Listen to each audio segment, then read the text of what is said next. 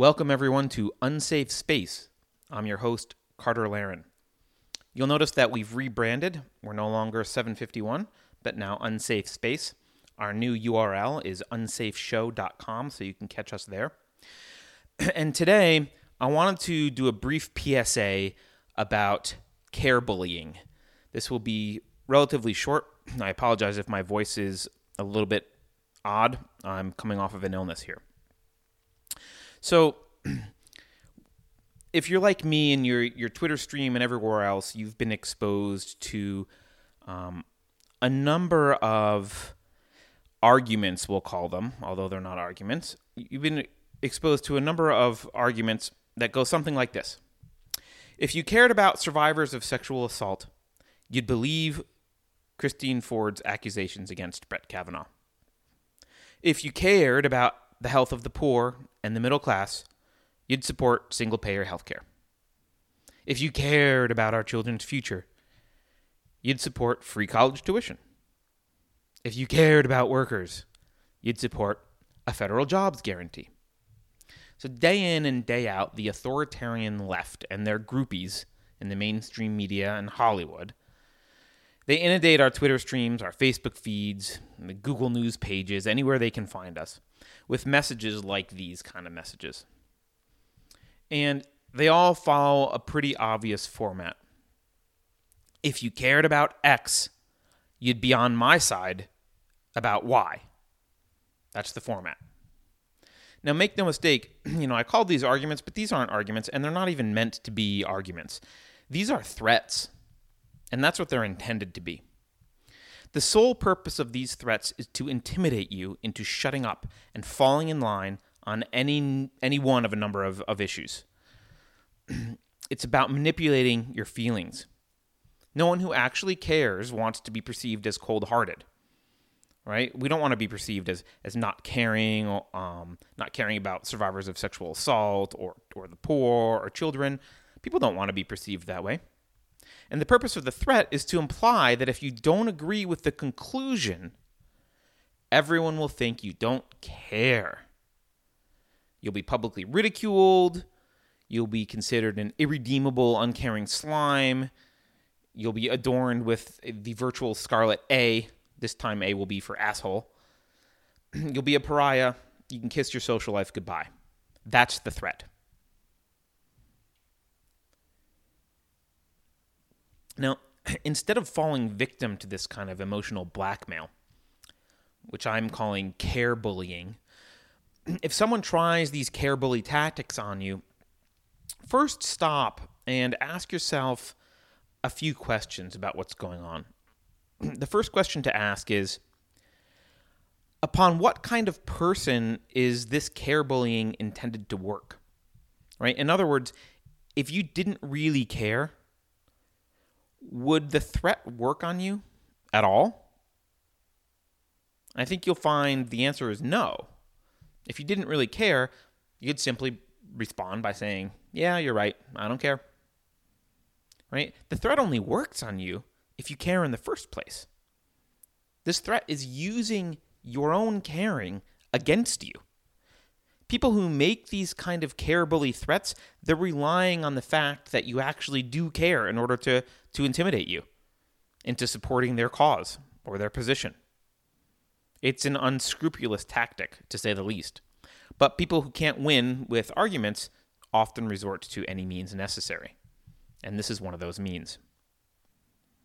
The second question to ask yourself is the premise behind care bullying true in the first place?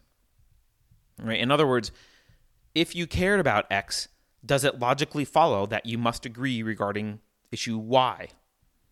Right? And of course, the answer to this is almost always no. Right? You might care, for example, about survivors of sexual assault, and at the same time, care to live in a society in which a high standard of proof is required before you destroy someone's career. Right? A standard of proof that requires more than suspiciously timed, vague, uncorroborated, and unsubstantiated claims from 35 years ago, right? You might care about the poor and the middle class, but you may also believe that they'll do better with free market healthcare as opposed to single-payer healthcare.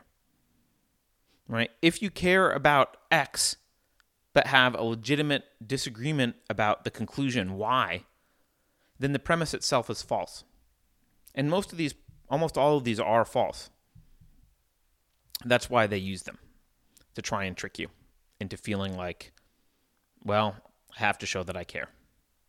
The third question to ask yourself here is, why would someone try to convince you using such a tactic like this? It's so dishonest. Why would they use care bullying? Why not just use arguing?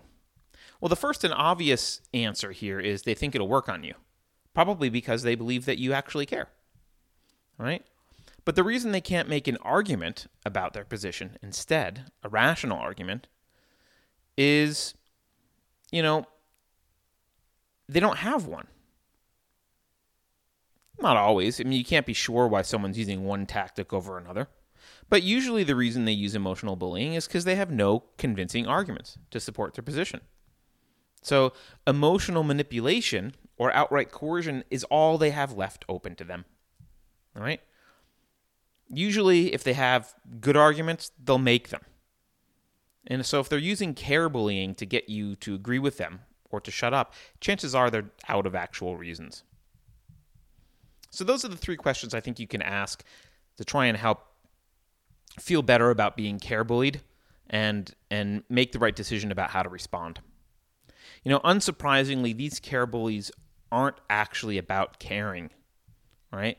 All they really want is for you to pay lip service to their conclusions, or at the very least, shut the hell up so they can go bully other people. Since their premises, they're not true to begin with, pointing out the hypocrisy of care bullies is usually pretty easy, right? So, the Believe All Women care bully movement happening on Twitter right now. I mean, great. Should we then, should we believe Juanita Broaddrick and Karen Monahan? Right? For those of you who don't remember, Juanita Broaddrick claims to have been raped by Bill Clinton. Karen Monahan claims to have and has evidence of being assaulted by DNC Vice Chair Keith Ellison. Right? Are we supposed to believe them? Then again, the left asked us to believe Emma Sulkowicz and Crystal Mangum, the lying mattress girl from Colombia and the lying Duke lacrosse so-called rape victim who made it all up, right? The left asked us to believe them, but they turned out to be disgusting liars who were just trying to promote themselves and their leftist agendas. You bring this kind of stuff up, care bullies never have decent responses to these questions because care bullying isn't an argument. It's not meant to be logically sound. It's not meant to be universally applied. It's just meant to bully you on the specific issue they're using it for at that moment. There's no universal truth that's in it. There's no, moral premise that they're trying to make to argue for. They just want you to agree with them on the issue of the day, and they're going to use whatever method they can, and they don't really care if it doesn't apply or falls apart if you try and universalize it to other things. So the next time you encounter them, stand up to care bullies. It's true. If you don't capitulate to them, the authoritarian left may try and force you to wear a scarlet A, but if you do, you'll be in good company. Besides, once you call care bullies out on all their hypocrisy, the letter A can feel surprisingly comfortable. Thanks for listening to this PSA. A written version of this PSA can be found on unsafeshow.com. Please subscribe, like, and share this video or audio, depending on how you're consuming it. You can go to unsafeshow.com/subscribe for various options. Also, you can support the show at patreon.com/unsafespace, or you can go to unsafeshow.com and use cryptocurrency to do that. Thanks again, everyone. I look forward to talking to you next time.